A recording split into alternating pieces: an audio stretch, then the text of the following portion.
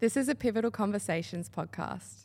Guys, just before we get started, if you're loving the podcast, can you please go leave us a 5-star review on Spotify, and please make sure that you subscribe on whatever channel that you listen to us on. It helps us out dramatically.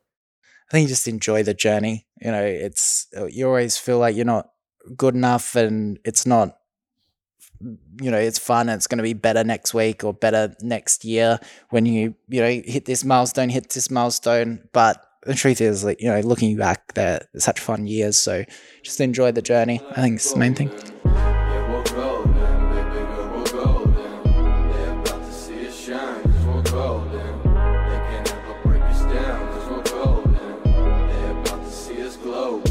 Davie, welcome to the podcast. Thanks for having me, mate. I've been excited. We've been, trying to link this up for a while now.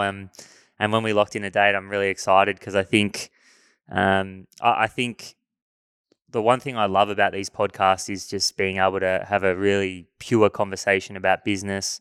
I'm very curious and love to learn, and I think I noticed that when I was doing my research, I think you're very much the same. You know, like you're very curious in the way you think about it, and you really like to solve problems. And obviously, over the last, you've obviously been in business for quite a while now, but you're really starting to hit your stride as well. So I'm very keen to talk business with you and try to unpack some of your philosophies and principles. I'd love to start with your startup story. So, from opening a Vietnamese roll store in Adelaide to, now Woody and Davie Group and generating over $200 million in revenue. Sure. Yeah. So I've always been entrepreneurial. I think it's pretty common. People, I was trying to sell cookies in school. I was trying to sell pencils in school, all of those kind of things. And then kind of in high school, I realized that Instagram was becoming a thing. I think it was 2012. And I realized social media was becoming a thing. I went into a supplement store and took some photos of some supplements, posted them online, and started to gain followers, just educating people about that. I kind of started growing Instagrams that then really, it was really early. Really nobody had any idea the power behind social media at that point. And then we started selling advertising to brands, selling weight loss tea, all of those kind of things. That really gave me a leg up in kind of, the ability to start investing in other businesses and gave me the confidence to actually take some risk. I then obviously lost all the money, as everyone kind of does. They go through that cycle of irrational exuberance, overconfidence, spent all the money, lost it all with a Vietnamese roll store. Luckily for me, I kind of realized that it's not all businesses are made equal at that point. And I'm still realizing that today.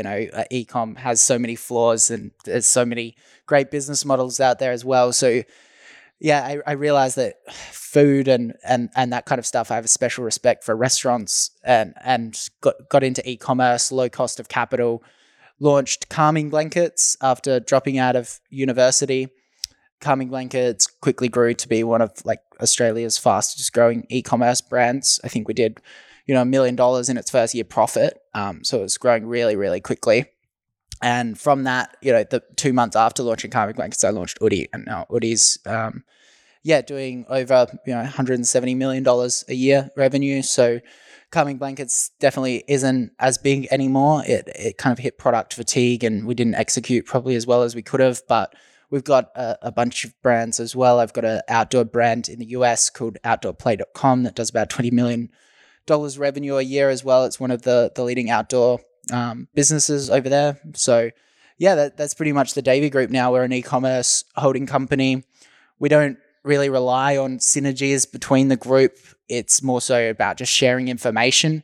We tend to try to separate the group into their own personnel. That was a big lesson for us. So realistically, it's just a company that shares knowledge and shares resources and resources is in capital when need be. And yeah, it's going quite well despite the turbulent times of e-commerce for most. Yeah, I think I'm definitely excited to talk about Davie Group and the different structures because you just did mention then that there was a bit of a lesson there, so we can potentially dive into that too. I want to come back to You mentioned that you were building Instagrams. Can you explain what you mean by building Instagrams? Like, I know that sounds like a really simple question, but I'm interested to hear about, was the Instagram first and then you started to incorporate products, and you also said advertising? Yeah, I think it's a good question generally around what it means to grow a platform. And the methods that I had to grow Instagrams back then wouldn't work in theory now. That was called a shout for shout method, where I post you, you post me, and then we both get a few more followers. A lot of the algorithms that these platforms are rolling out is to kind of destroy those growth hacks. But it is important for listeners to realize that there is always going to be growth hacks, and there is always going to be new platforms. This is the creator economy. We're looking at how these platforms are evolving and how content is being consumed, both through the billion versions of Netflix, but also the billions of versions of social media and blogs and self-owned media. So I think it's really an exciting time for that, in that there are growth hacks that you can currently do, and it's basically a repeatable action that creates a positive result. And that exists in lots of things. Another growth hack for Instagram was engagement pods. What we would do is we would get a group of people on a platform like Kik or Telegram, and every time we would post, we'd all just like it, and that would force it to go viral. Yeah. So there's always those things popping up, and you've just got to find them. And I think all of this comes down to paying attention. So looking at what these other pages are doing and just copying them. I think that's the main thing. So any person doesn't need to be part of the community, because generally these communities, they keep their growth hacks secret. But yeah, you listen to the podcast of the founders, maybe they spill how they do it, the founders of the pages, but then just pay attention and just copy exactly what they're doing. In terms of my Instagram story, the products, there was a natural progression of within that community, people were just saying, hey, post this, I'll give you $50. Hey, post this. And I massively undervalued myself. I had no idea what I was doing. I ended up selling one page for like $30,000, which was, I thought I was set for life. When I was straight out of school getting that money.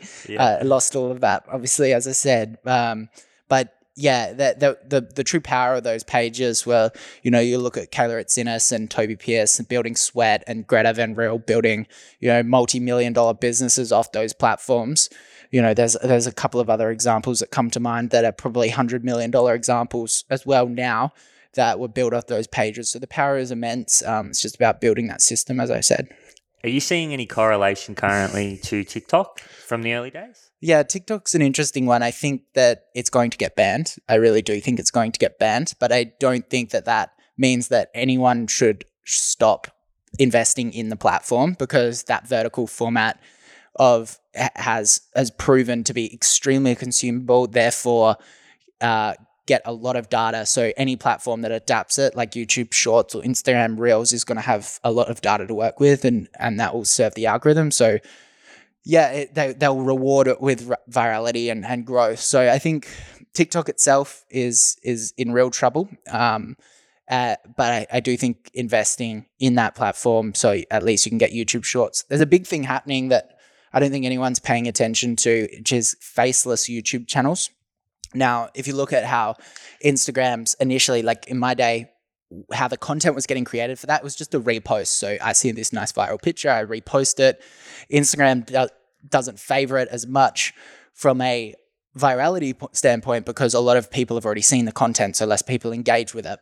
But the way that that is getting changed now with the faceless YouTube channels is people is repurposing publicly available information. It might be like a day in the life of Tim Cook, and that'll get millions and millions of views, because it's a simple algorithm. It's a simple calculation of click-through rate, how many people click that thumbnail, and then the view duration that people stay on that thing. So people are montaging all of this content in a really engaging and educating way, and getting people to going very, very viral. So I think that's really exciting as well. And it's not quite the same as TikTok, but I think both of those things together is really a great place for people to start with their organic media. Wow, the faceless YouTube channel. or the faceless content in a sense is a really interesting one, because I think that we were talking prior about, you know, corporate companies and the struggles they have creating content, and, you know, potentially if you think about the evolution of that, you know, it might be something that, you know, if it does continue, that they can look into at some point, you know, with that kind of content. I think self-owned media is a great opportunity for any brand out there. The problem is that it's another thing to manage. You know, just because I have skills in creating e-commerce doesn't mean that I'd be good at a podcast. Maybe there's natural abilities and understanding algorithms that will kind of transcend across both areas.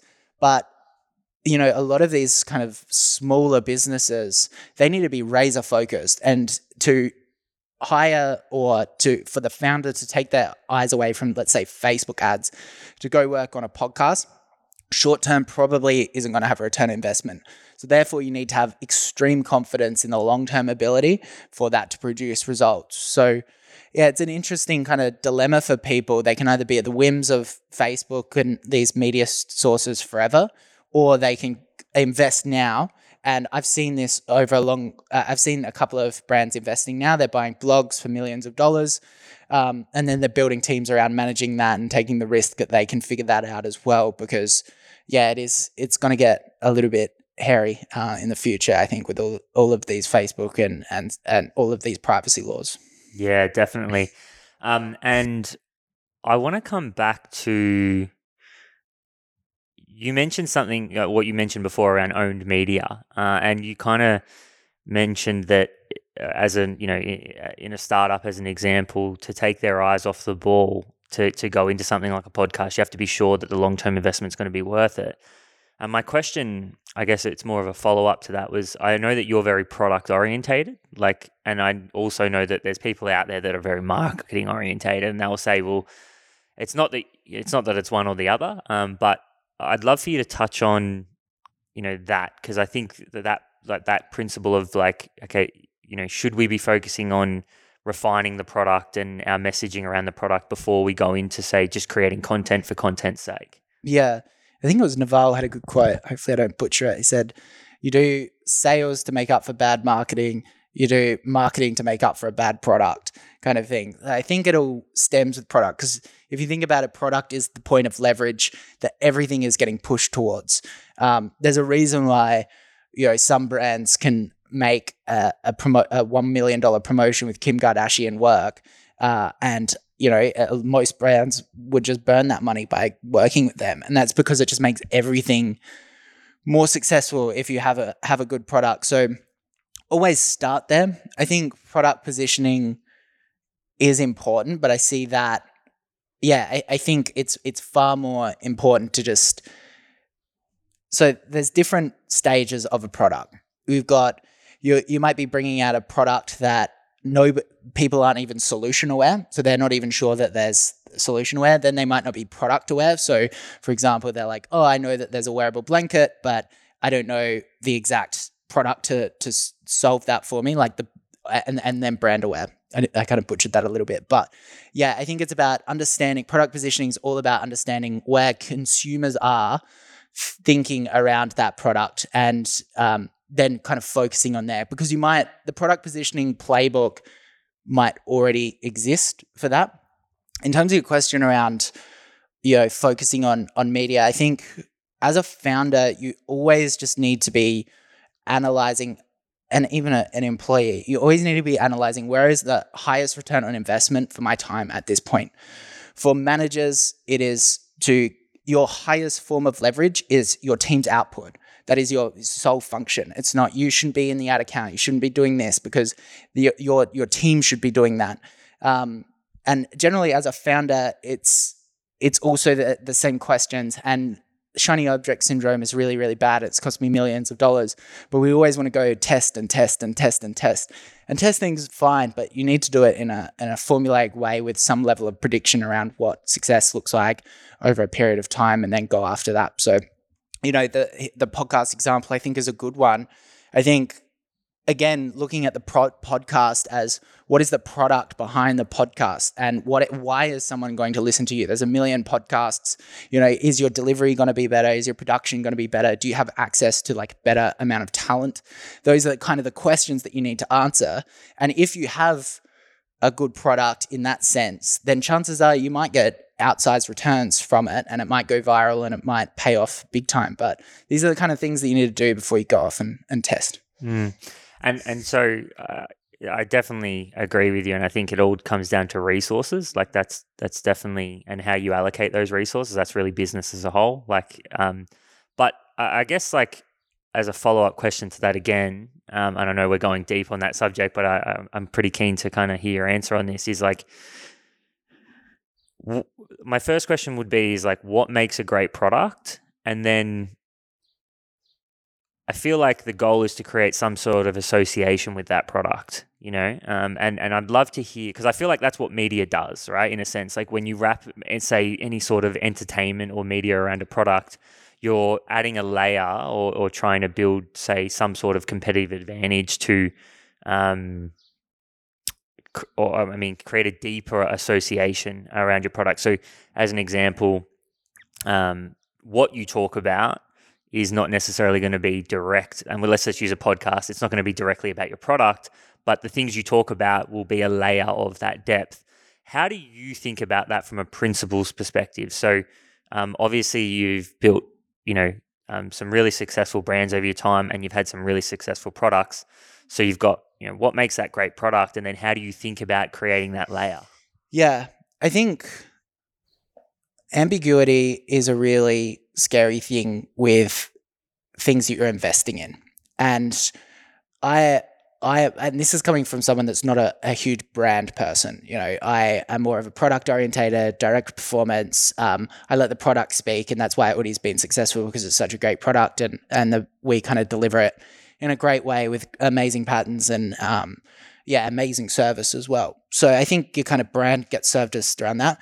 But there is so many examples of what you're talking about where it worked incredibly well, where you're basically serving information that therefore builds credibility or builds emotional connection, which is all that brand is, which creates a rational spending behavior and a rational connection to the product. So yeah, I think there's definitely room for that, especially, as I said, if you can expect outsized returns because you've got something unique about it. So a fitness is a good example of one where if you've got some really, really great trainers that are working already within the business, and that's not going to cost you too much. All you need to do is produce the podcast and put it out there. I think one of the main things as well with that is, with analyzing anything, any initiative, is looking at the risk. And and time is a risk. Time and trackability is a huge risk. And I think podcasts, you know more about this than me, but like I do think you would be able to analyze podcast results relatively quickly because you're obviously releasing on a certain cadence, and when you release, there should be a spike of traffic, and that you can also get them to use different discount codes. So I think that there is like a great amount of trackability for that. So I would be inclined to test that and launch that in the early stages and just see how it goes, and then look at the trajectory. But the things that, if we look at the contrary of that, like PR, like you can't even track it. It's confusing. It's confusing. What's the return on investment? It's not really that scalable as well. So something where you're in control, where the time variable is less and there's trackability is favorable for an early stage founder trying to create growth methods. It's interesting. Like even, how many Hormozy copycat kind of, there's I like what I'm curious about is content as a whole and kind of how that plays into it. But I think what you're saying definitely is makes a lot of sense. And I think the risk side of it is the big one, because you're right. It is the shiny object. Like, it worked for Hormozy, or, that podcast worked for this person. They're doing really well with it. But, relative to where you are and what you're doing right now and what you need to do right now is obviously the question. There's a realm where the podcast becomes the product. Like it's so powerful what, all of these people like Stephen Bartlett, like Alex Hormozy, Tim Ferriss, like these people they could release anything. They could release absolutely anything, and they could sell huge amounts of it, and their podcast makes so much money. So as long as you're understanding what your objectives actually are within that, I really do believe in the creator economy, and I think you should be starting a podcast, YouTube video, YouTube channel, like after being really thoughtful around what you're trying to achieve. But yeah, I think it's a good money maker. Yeah, amazing. So Udi, the Udi is you've built that into such a successful brand, and I think one of the things we really love to talk about is what are two or three things that you did in the early days that you think really helped boost its success or accelerate its success in the early days. Yeah, the first is really looking after your reviews. And just making sure that when someone writes in your product name and reviews, there is a great glowing recommendation across all platforms: Trustpilot, product review, Facebook reviews, YouTube reviews. People use that as a research tool. So if you don't have that, chances are your Facebook ads are going to perform less. Everything's just going to kind of fatigue. So looking at and it's not just a vanity thing as well. Like we use reviews to understand how we're serving our customers, and if that's going badly, then we reflect operationally and try to fix that and do right. So I think that's a really big one that helped us kind of stand out. I got pretty obsessed with Facebook and the core channel that was delivering results, and I hired the absolute best people possible for that when I saw that was getting results. I think that that's really applicable for when you find an amazing product. Like you like know something special, you see the results, you see the data, people are talking, like you instantly become all of your agencies like top product, not because we're amazing, it's just because the product is so amazing. So I think that when you see that, you should be really doubling down and investing and realizing that you've got something big. That really, really helped us. And yeah, I think just hiring really, really good people, quite early on was very helpful. I learned a lot from them, and just working a lot. Yeah, a lot. I think that third one is obviously the non-negotiable. I want to touch on the second one, and I'd love to, I guess, understand. You've obviously done this multiple times over now, which is the thing I think is quite. Look, there's a lot of credibility attached to that, and you've obviously worked really, really hard on mastering the process. But I'd love to hear about the hiring process. And so, obviously, like you said, there's you might have this kind of once in a blue moon product that is just it's amazing and it's going to do really well, or you might not, and you might have a product that is a bit more of a slow burn. What is the difference in the dynamic of hiring, and who do you hire first, and what's how do you build that team? We don't have to go into too much specifics, but yeah, I think I'll try to keep it general in case someone listening isn't an e-com founder. I think the first step is really mapping out the daily responsibilities that you are doing and don't want to do, or you are not doing very well, is probably a better example. So I think, starting with that. And in the e-com example, mine was operations and customer service. So really struggling to deal with the 3PLs, the suppliers, and also growth hack and run the marketing side. So, and that's quite common. You've got more of a creative marketing side, but then you've got the operational, more pragmatic side. So they're kind of two different profile splits. So you're kind of trying to find the opposite to you. And very early on, hire generalists. Like, it's really important to hire generalists because, and also easygoing people that aren't going to absolutely annoy you when things don't go right, because trust me, they're not going to go right. And you want the person to have a growth mentality and just kind of dive in, get things done. You want to work well with them. You want to make it enjoyable. All of this stuff is just about enjoying it in the early stages. That's kind of a common thing.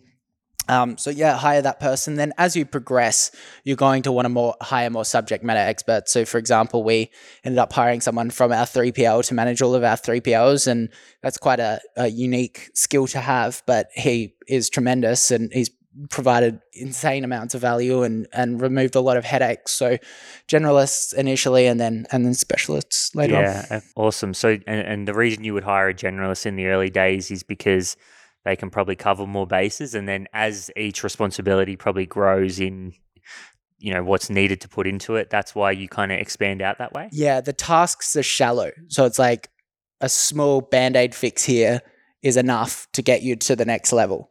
But then as things come in, so for example, 3PLs, if we need to check and audit a 3PL's invoice, we can get a generalist to look over it. We might lose $1,000, $2,000 in the early stages. Now, like our 3PL invoices are millions and millions of dollars a month. So we need to, have a proper system in place for that. And a generalist isn't going to figure that out. So it's all about leverage.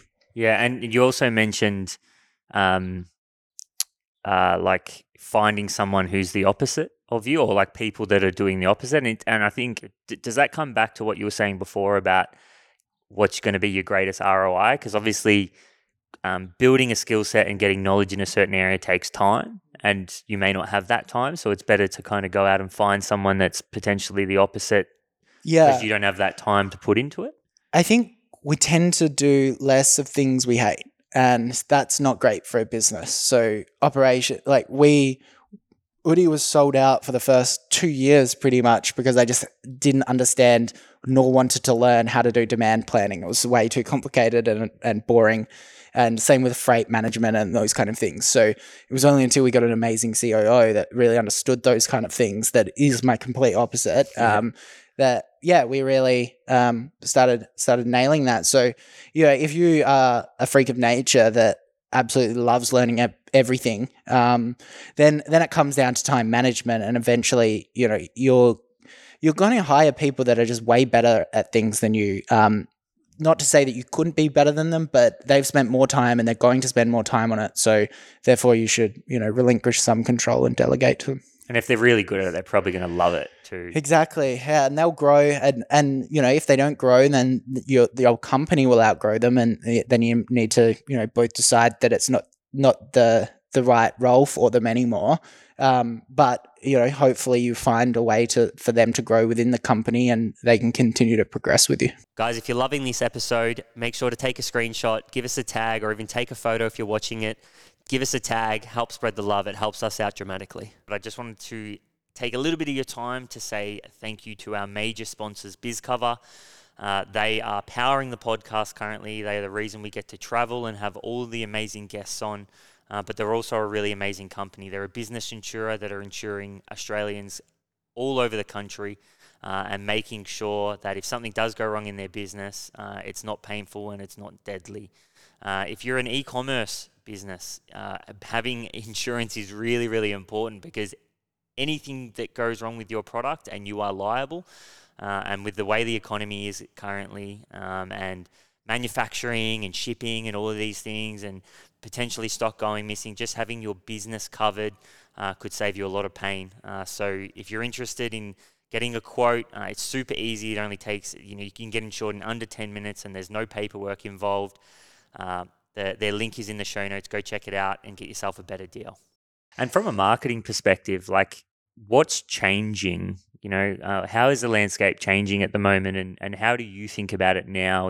Obviously, as I said previously, you are mastering your craft at the moment, and obviously getting better at growing these products and brands. How are you thinking about the marketing and what's changing? Yeah, I think now particular is a little bit dicey with the looming recession and spending dropping and the credit bubble. And I think I am treading carefully around, how much we spend in product development and taking risks and those kind of things. So I think that's a natural contraction throughout the economy at the moment.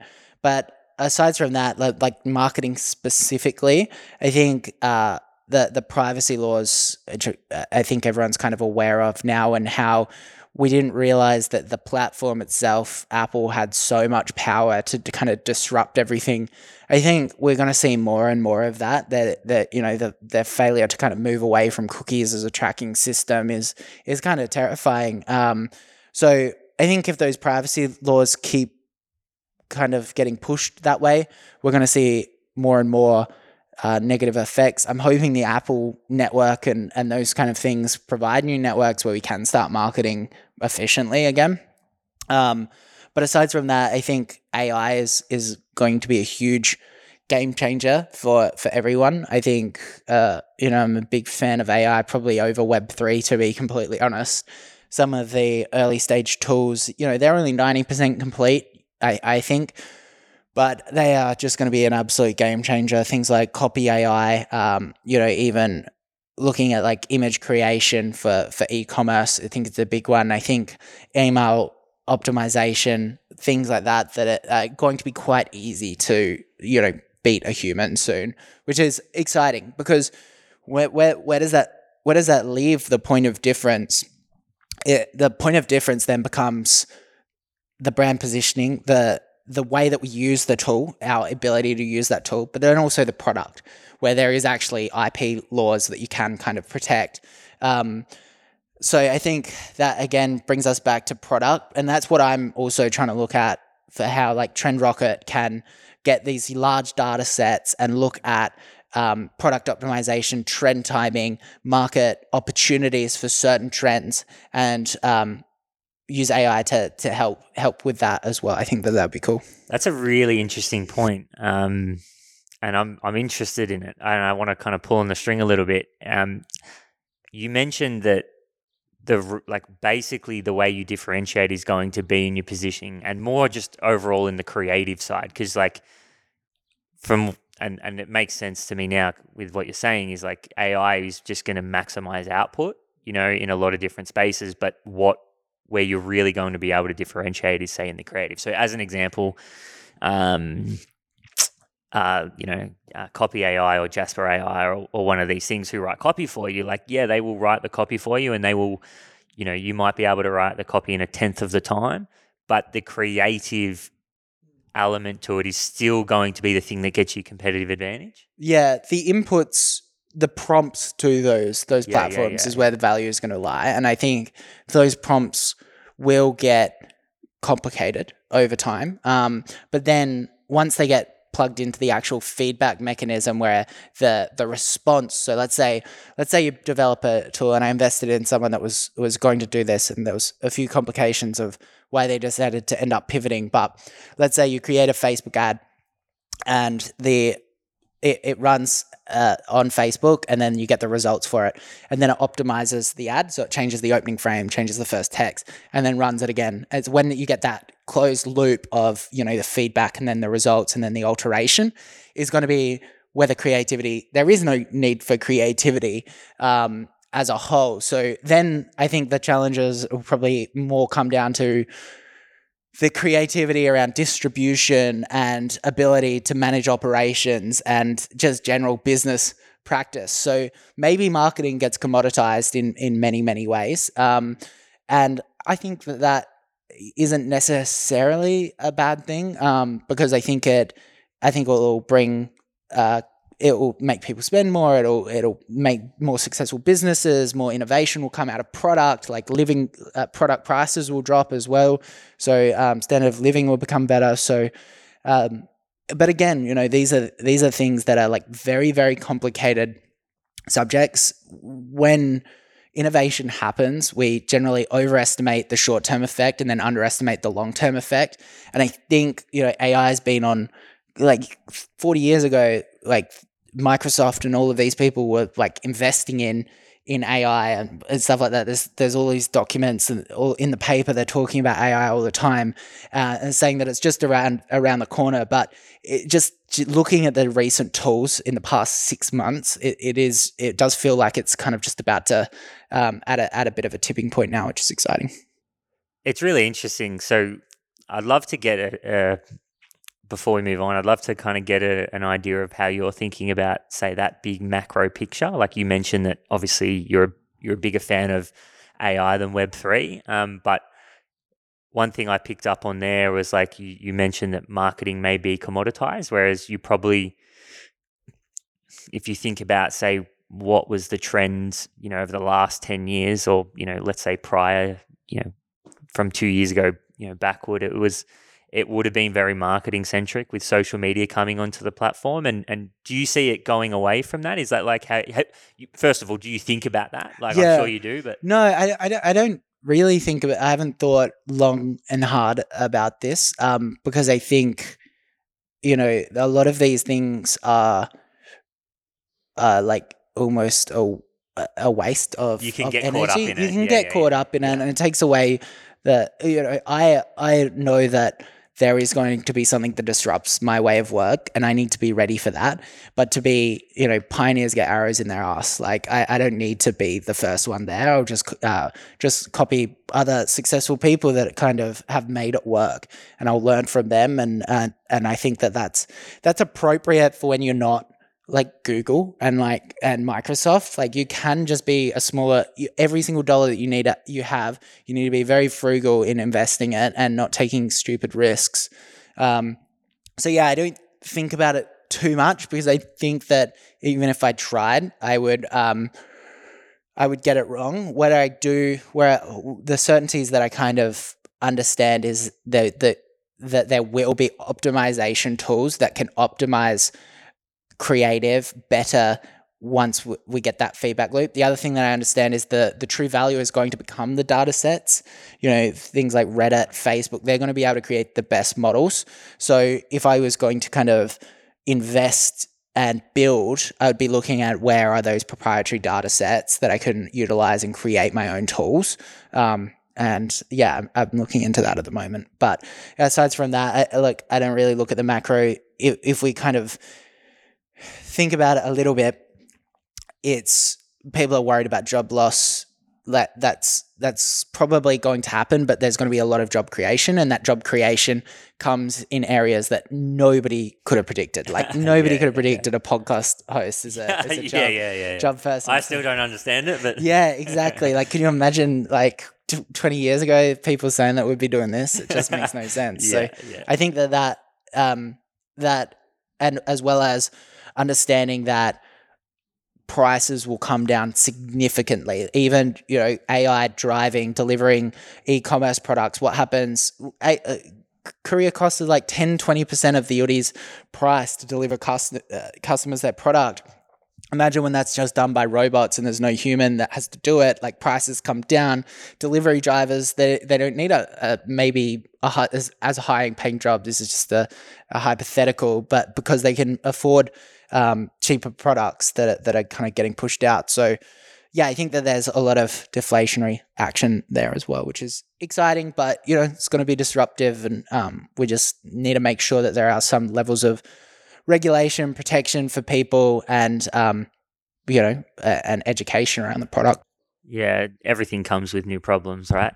And I think you definitely hit the nail on the head with a lot of those points. But I think the thing that was interesting that I found with what you just said then was you can get caught up following the macro, and I think it's a little bit of an insight into yourself. You're like, hey, operationally, we'll be quick to move, and we'll make that happen. And I think that's, for me, it was a good insight into the way your mind thinks then is I don't need to understand what's going to happen in 5 years' time, as long as when it happens, we are operationally sound to really be active on it.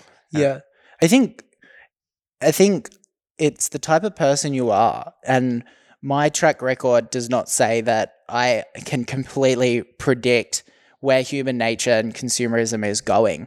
I'm more of a execution person. I'm a creative person. There's no doubt about that. But I'm not nowhere near Steve Jobs or Chamath that could predict Bitcoin and Facebook before everyone was even talking about it.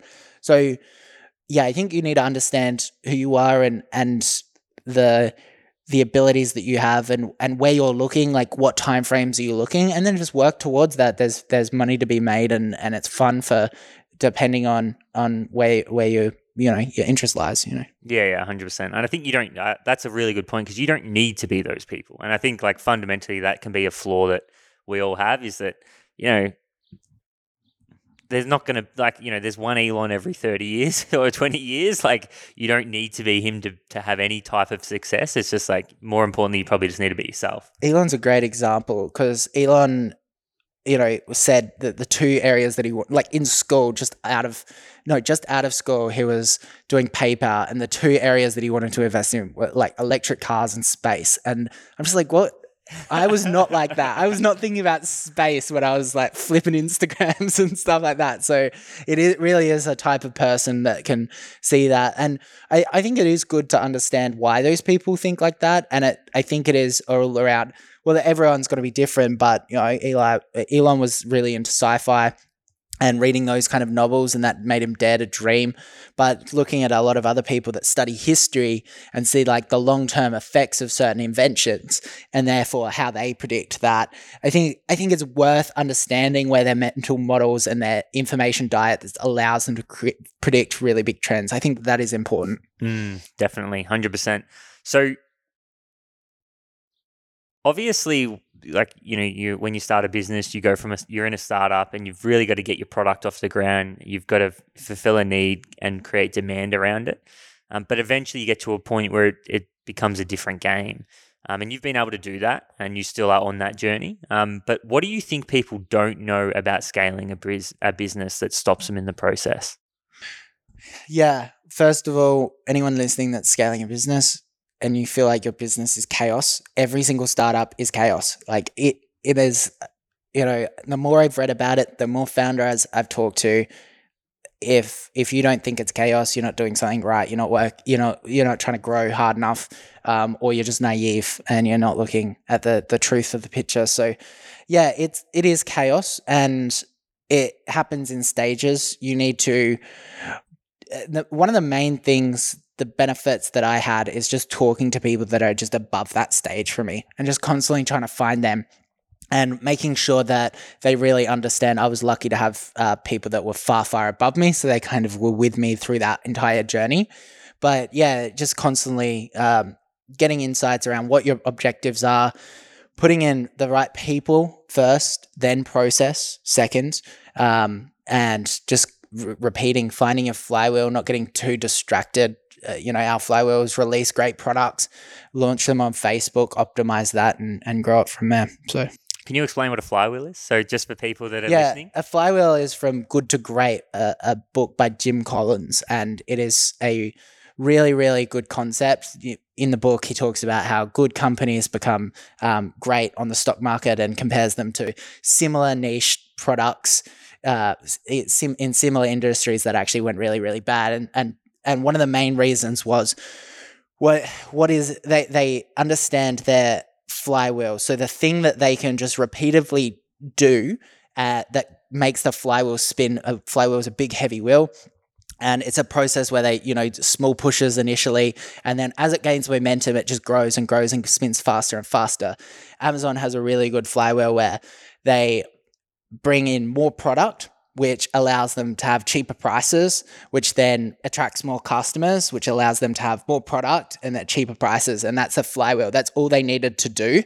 Our flywheel is more around marketing. But if you can create a flywheel, and this is what a lot of the social networks and stuff had, you can create viral growth, and it can be a pretty powerful thing if it's a self-sustaining flywheel. Yeah, I recommend that book wholeheartedly. It's amazing. And I think the thing that the great thing about that concept is that the idea of like that really what you need to do is remove friction from the process. So like, one action should lead to another, and there should be no friction. And I think that was a big thing for me, is like understanding where being able to identify that friction and then remove it, so that like with Amazon's, it's like they just have to one action at a time, and eventually that builds momentum. But I thought, flywheel is an interesting one that some people may not have heard. So you mentioned people and process. Can you elaborate on, because I feel like finding great people requires a lot of internal reflection as well. Like, if you don't, I feel like it takes a lot of internal work on yourself to understand what a good person is to bring into the company and what you're looking for and what you value. Like I'm sure your culture is very different to, say, another company's culture, and understanding that dynamic. Can you explain a little bit about that and maybe some of your learnings there? Yeah, I think I've done everything wrong in this regard. And I don't know if it's just because I used to not have a bullshit radar. It was also just so, like, I don't know. I'm such an action-orientated person where I'll just go like, do this, hire this person. Like one application, I just hired my assistant just after a 10-minute phone call, which worked out. She's amazing. So, Yeah. but I think my kind of, I'm not saying culture is not important, but culture is a very easy thing to maintain when you've got 4 employees, which I think a lot of people listening might be approaching that mark. Yeah. And over time, it's you as a founder are really going to set that culture going forward. When it starts to get as a larger group, it can get a little bit difficult, but I wouldn't not hire an amazing applicant in the very early stages that has done exactly what I need them to do already, because that's one of the best ways to hire. When you're doing renovations, you're not going to hire the kid down the block that has amazing potential. You're going to hire someone that's already done a renovation the exact same way, right? So employees are very similar in that regard. So, but yeah, for culture, it's over time that that will get defined eventually, is my opinion. There's lots been written on it. But yeah, aside from that, I think, I've made a lot of bad hires, and most of them have come through not being very clear on what is required for the role and what type of person that is required to complete the role. This isn't, cultural things like, do I want to have a beer with the person? It's more around like, can they execute on this 6 and 12 month plan? And that needs to be quite clear. And that can be really hard initially because you don't even know what you're trying to do. Yeah, you're making this shit up as you go along. I got a problem. Can I'm trying to fix it. Yeah. So that's why I'm saying hire generalists, and there is always one non-negotiable with a startup. The person needs to be so damn hardworking and hungry. Like if you get that and they're a generalist, I think that's the best. And then over time, getting someone that understands, recruiting and HR. And again, I talked about, knowing someone above you, maybe it's in the same industry, that can teach you around their hiring mistakes and what even title, what salary does that person need, what role you should get them to show your org chart. Like if you can get people doing that for you, that are stages above you, you're going to make way less mistakes. So just reach out to people on LinkedIn. They don't need to be competitors, but they need to be in the same industry, and they'll give you a lot of insights. Yeah, it's so true. And I think org chart planning is it's an art, and it's definitely something that is really helpful with a lot of that as well. I'm keen to talk about Davie Group, and I'd love to. There's kind of, I guess, 2 major questions with this, so I won't throw too much at you at once. But what was the initiation, for you to start Davie Group, and like why did you kind of take that step?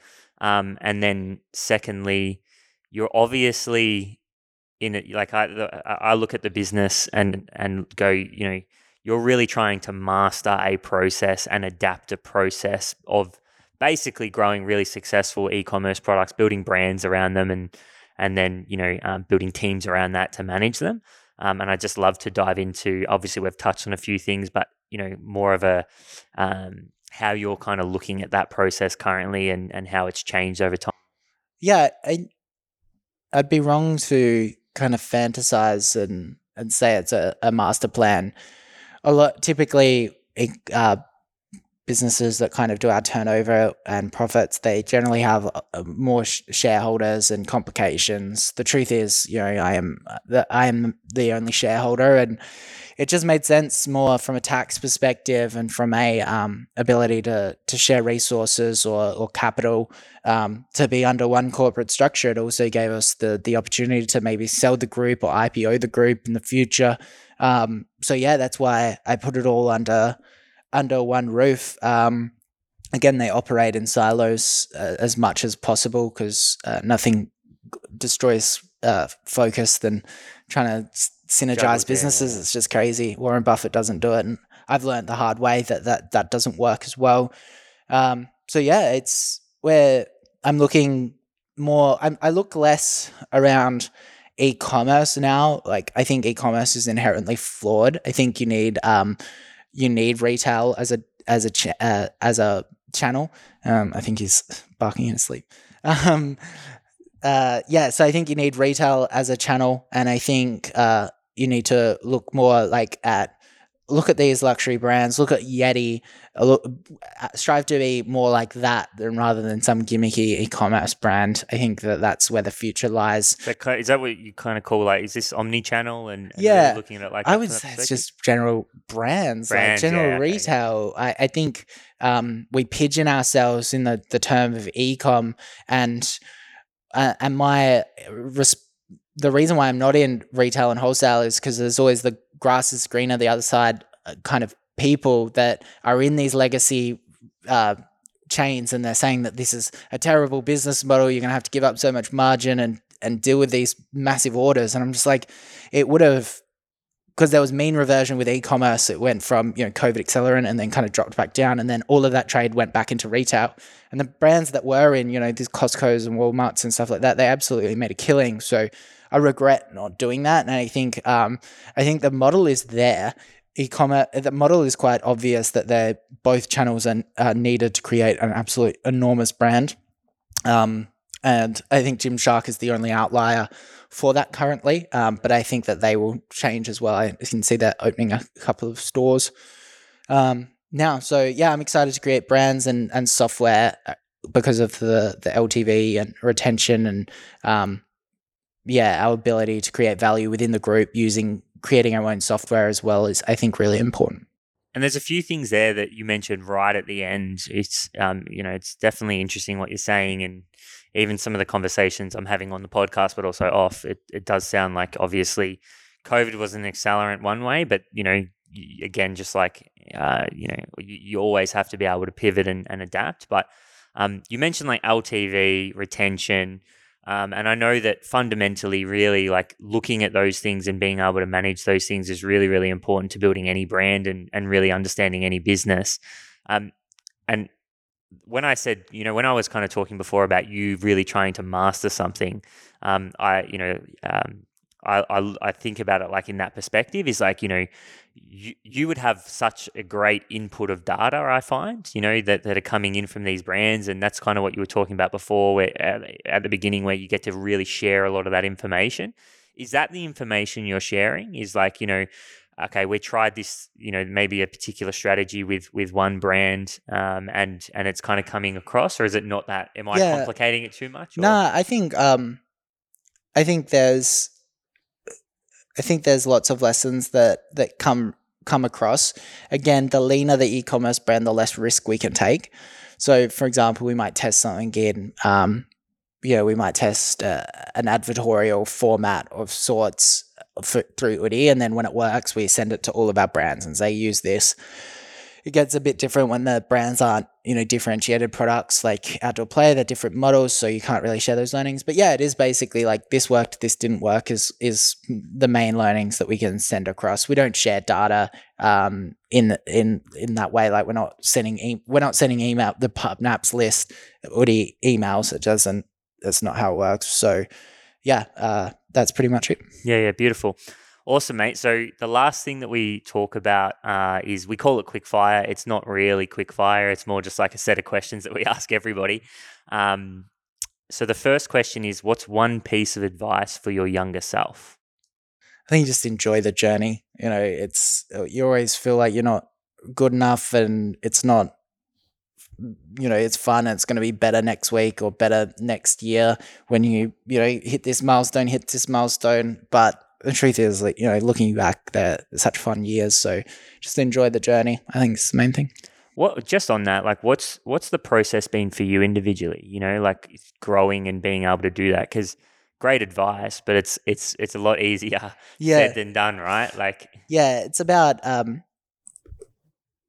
reducing the amount of attachment and desire that you have in achieving both materialistic and non-materialistic things like goals. Reducing them, having one clear one, but understanding that, if you hit it or not hit it, it's not going to change the present. Just staying present is really important. So, I'm not a master at this. I'm still super hungry and work an unhealthy amount. So, I do understand that it's something that I need to work on it, but I think most people do. Yeah, amazing. So what advice would you give to someone who's just starting a business? I think focus on your product. If you, I would say get your first win, because once you get your first win, it's so addictive. It's just so much fun. Focus on the positive. If I focused on the 6 failures that I had before I got a couple of positives, I would have quit. So it's just about getting that first positive feedback loop is just so important. So to focus on that and keep going. Love it. All right. So what's the most important trait that a founder must have for success and why? I'll give you 2. Intellectual curiosity is the main one, but also grit and perseverance, resilience. If you don't give up and you keep learning, it's only a matter of time until you get successful. It takes a bit of time. Yeah, I often think like business is like, how many times can you fall over and just get back up and keep running? Because a lot of people don't make it past the first couple. So it's great advice, mate. I want to say a massive I got the hiccups. Massive thank you for your time. I know you're obviously really busy and I really appreciate it. And, I get to cap off a year with an amazing conversation with, someone who is, in the grand scheme of things, really young and really passionate and really driving and still has so much success in front of them, but also has achieved a lot as well. So I do really appreciate your time. Awesome. Thanks for having me, mate. It's been great. If someone isn't following you, they probably most likely are, but where can they find you? YouTube or Twitter, either or, just Davie Fogarty. Beautiful. Marto, thanks for putting this together. And to our loyal listeners, just a massive thank you. It's been a huge year for us, and without your support, we don't get to have amazing conversations with people like Davie. A massive thank you, and we'll see you next year.